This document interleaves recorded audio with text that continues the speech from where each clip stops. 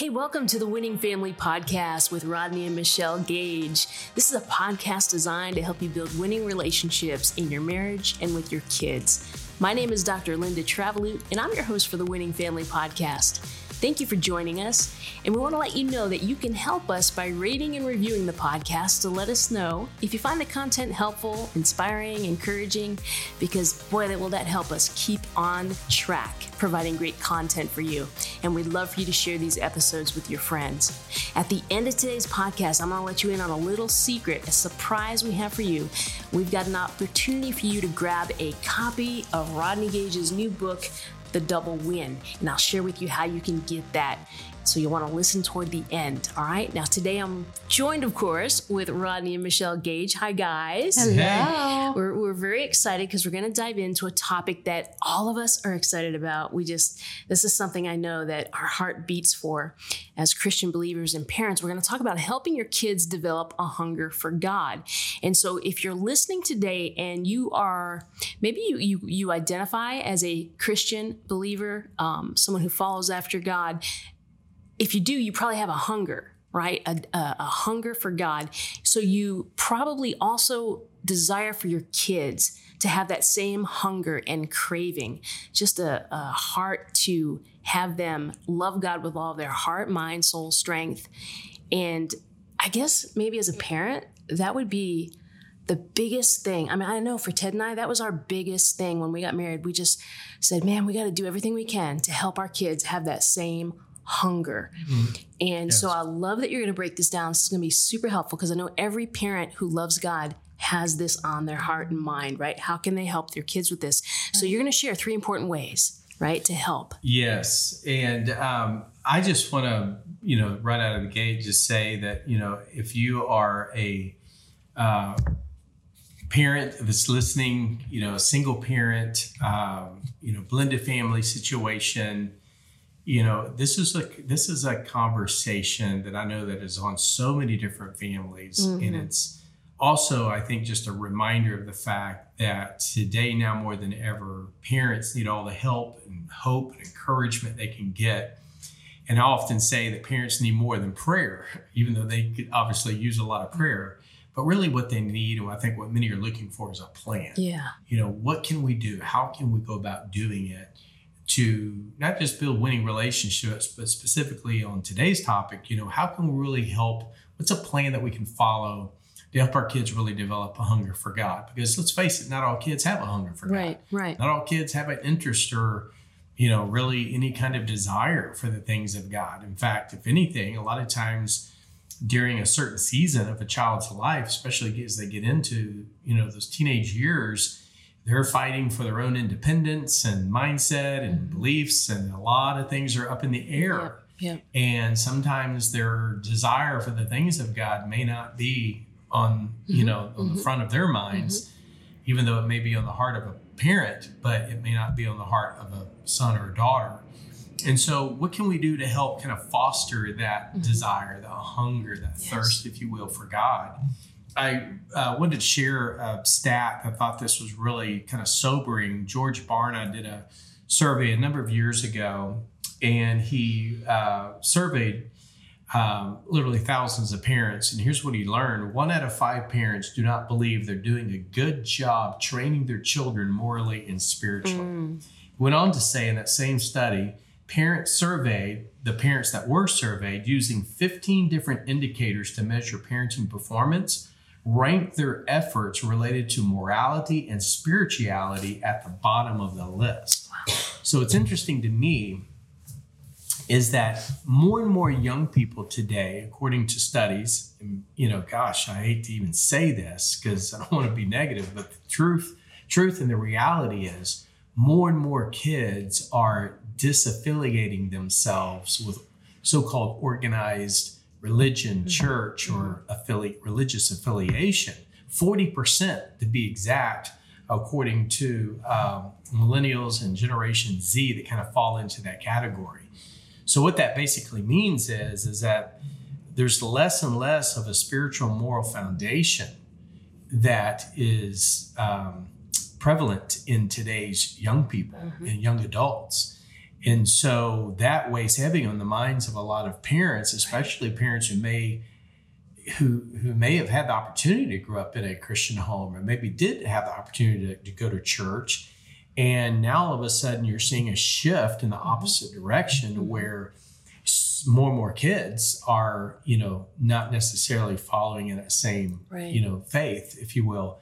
And so this not only concerns a lot of parents, but a lot of parents are just asking the question, what do we do? How do we go about, creating this environment or this desire in our home and in the hearts of our kids, so that they have this desire for the things of God? Mm-hmm. And so with that in mind, I just want to share a verse that is in Matthew 5, verse 6. Jesus talked about the Beatitudes in the scripture on what is often referred to as the Sermon on the Mount.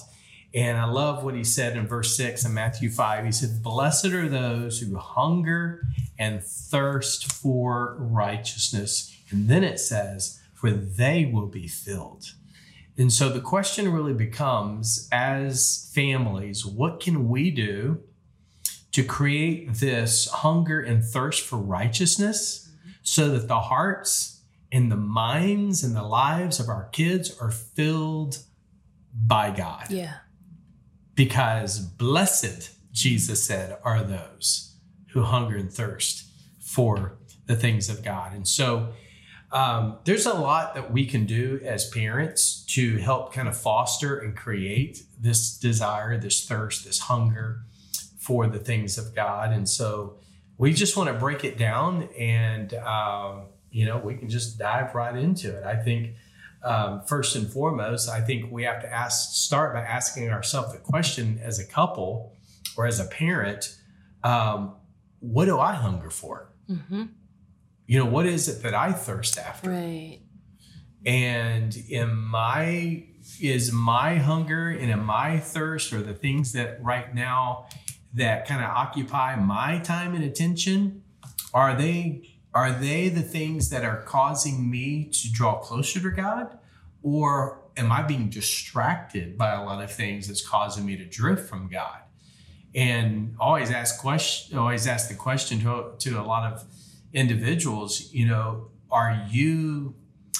if you were to compare yourself in terms of where you are today compared to 12 months ago, can you honestly say that you're closer to God today than you were 12 months ago? Or would you confess that maybe you've drifted a little bit from where you could be or should be from 12 months ago?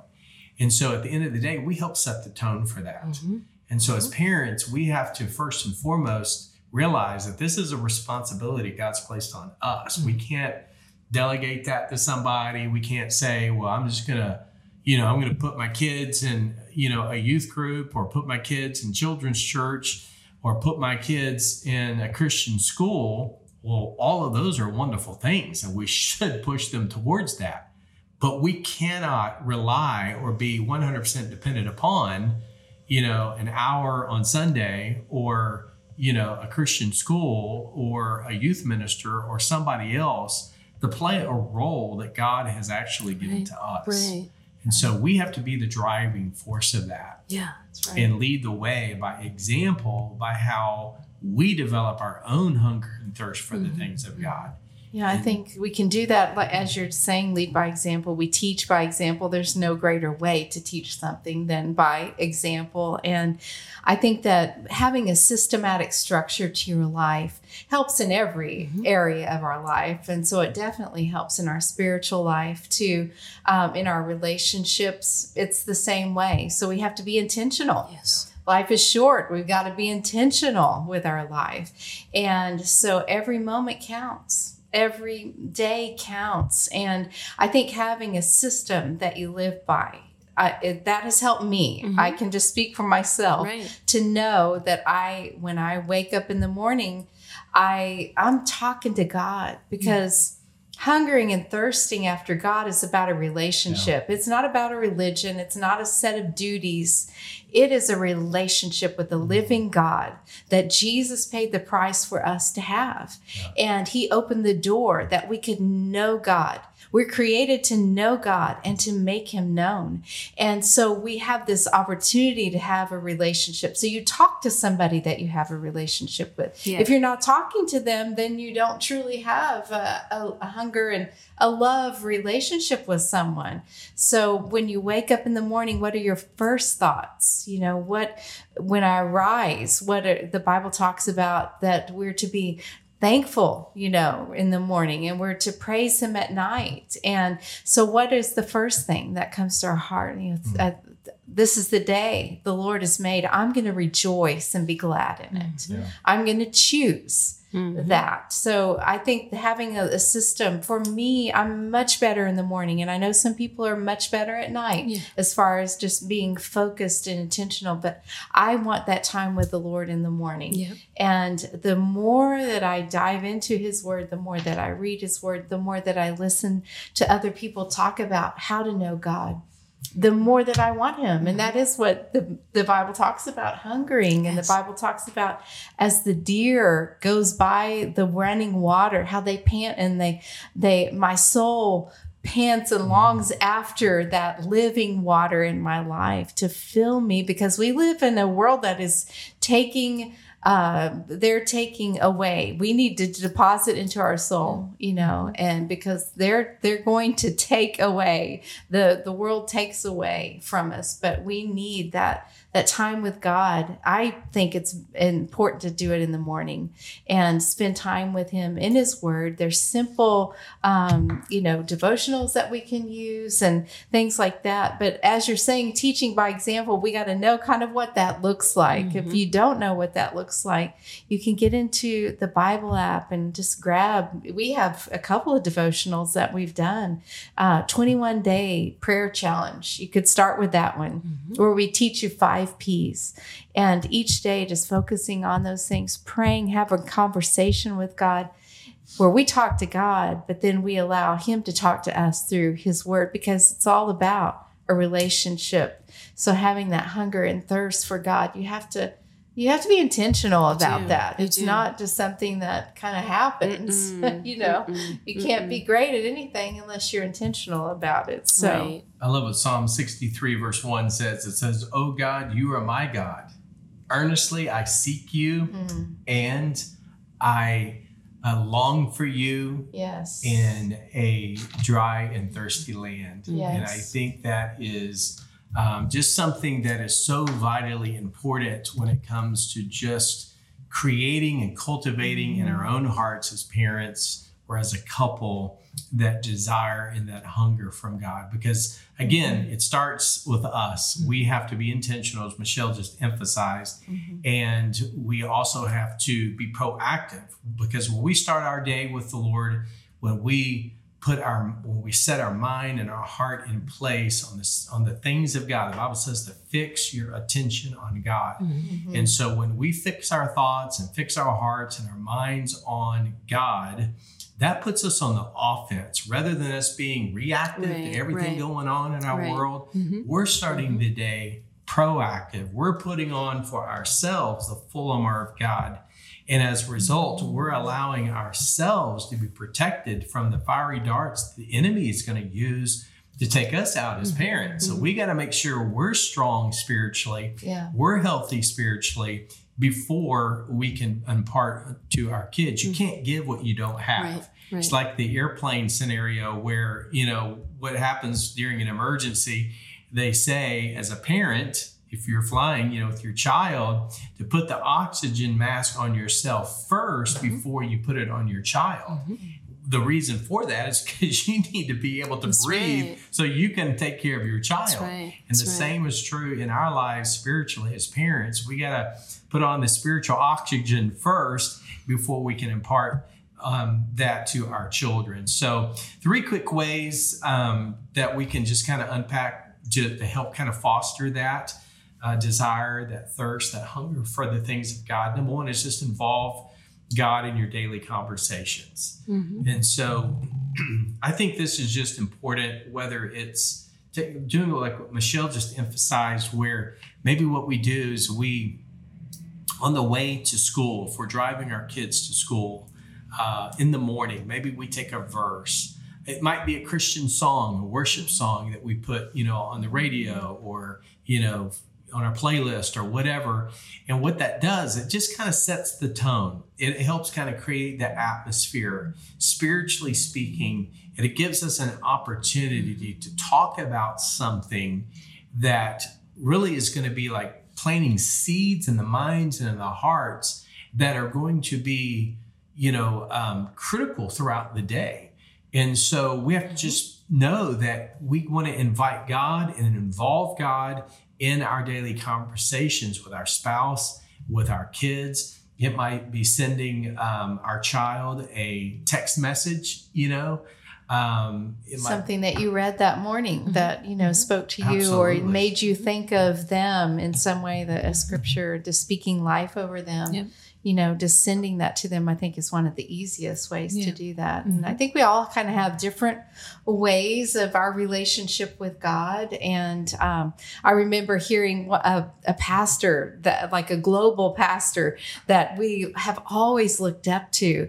And he was talking about how he did this with his children. And, it wasn't like they sat down and did Bible studies together. It was that he lived it, and they just talked about it, and they just had conversation about it. If the kids had questions, they talked about it, but it wasn't, and he would pray over them and pray over them as they would go to sleep. But it wasn't like they were sitting down, opening the big family Bible and, having a big devotional together, which those things are great. Sure. And maybe that's what you choose to do. But it's your everyday, he's a part of our everyday life. It's your best friend that you're talking about, so just making it very natural part of your conversation. Yeah, I think that's the key. The key is just keeping the relationship both with God and with each other as a part of the key conversation throughout the day. And so that can consist of something informal or formal. It can consist of a worship song that we, maybe we sing to or we listen to, or could consist of, like we just emphasized, maybe, if our child has a test or a big project or something going on that they're all worked up about, you're sending them a verse of scripture, Philippians 4 verses, 6 and 7. Don't be anxious for anything, but in everything through prayers. Anyway, so things like that can just be those little reminders of, hey, I'm thinking about you, I'm praying for you. Someone said to me many, many years ago, what the number one motivation to prayer is? Answered prayer. So when you think about, when you suddenly begin to see God answer prayer, you begin to see God move and work and open doors of opportunity.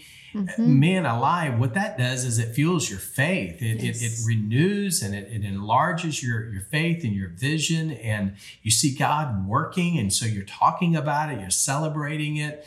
And it's an opportunity to bring God into your everyday life. He just doesn't live in a box, for 1 hour that he's allowed to come out on Sundays at church. He lives inside of us as believers. He's with us and he's everywhere we go. And so we don't check God at the door at school or check him at the door at the office. We have to be wise, as the Bible says, be as harmless as doves and as wise as serpents. We got to use wisdom, but at the end of the day, we have to also just be intentional with how we go about our daily conversations. Deuteronomy 6 is a great example of talking about the things of God when you're sitting at home or when you're walking along the road, when you're getting up, when you're going to bed, you write them on the door frames of your house. What is it saying? It's just making God a part of your everyday life. Right. I think even everyday life, as far as where we go, but also seasons of life, from when they're babies to when they are, to the end of our life, where we're constantly, I think we've talked about that before. I'll never stop being mom to my children. I will always be their mom.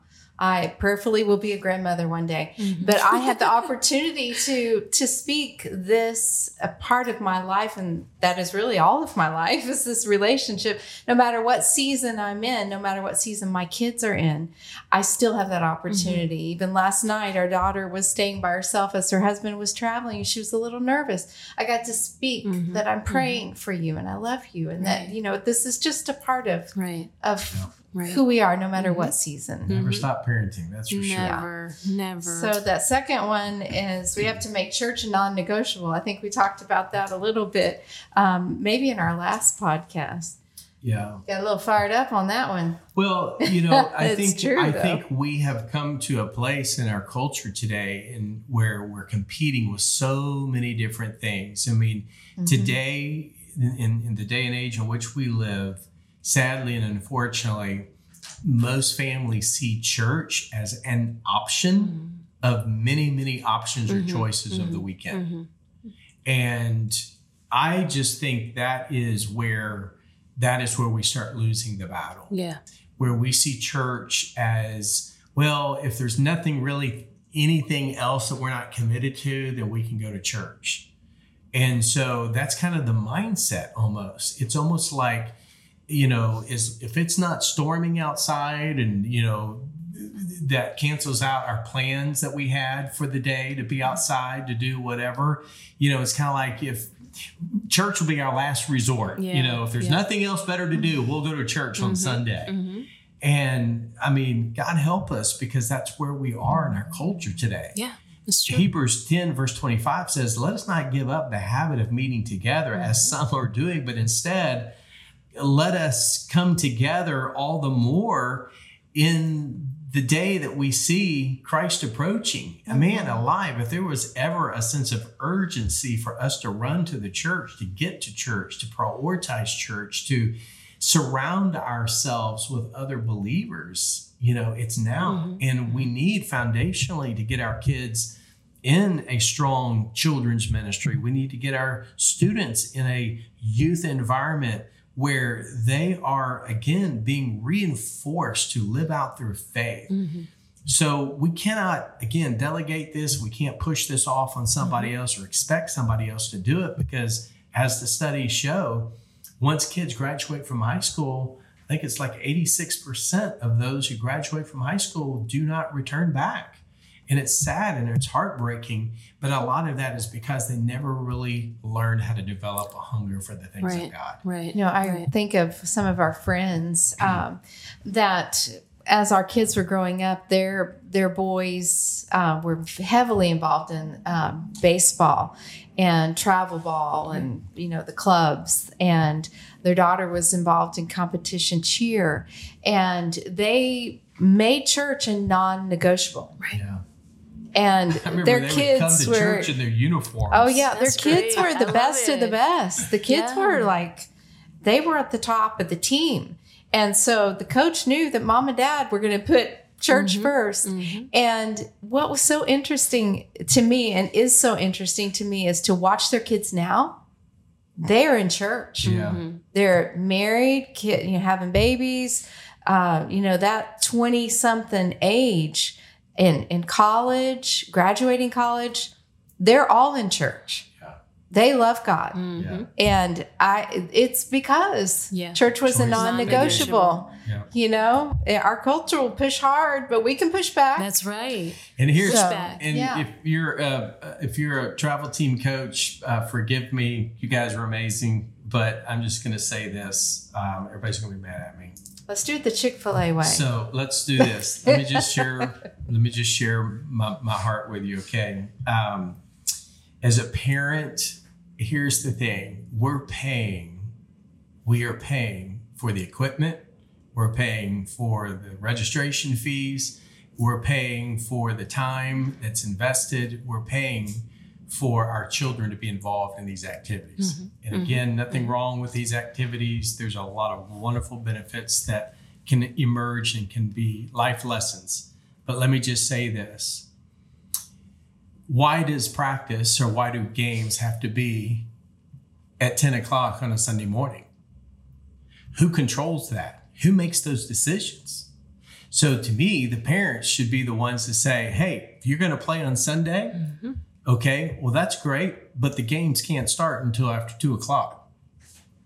Why not dictate how things are going to be rather than allowing the league to dictate to the parents? This is how you should allow these things to control your world. Right. And so I think, again, parents just have to kind of take back what belongs to them, and that is the responsibility of leading their family spiritually and morally. That's right. We can't allow anybody else to lead. We have to lead in the way that we set the tone for our family. The Bible says faith comes by hearing and hearing by the word of God.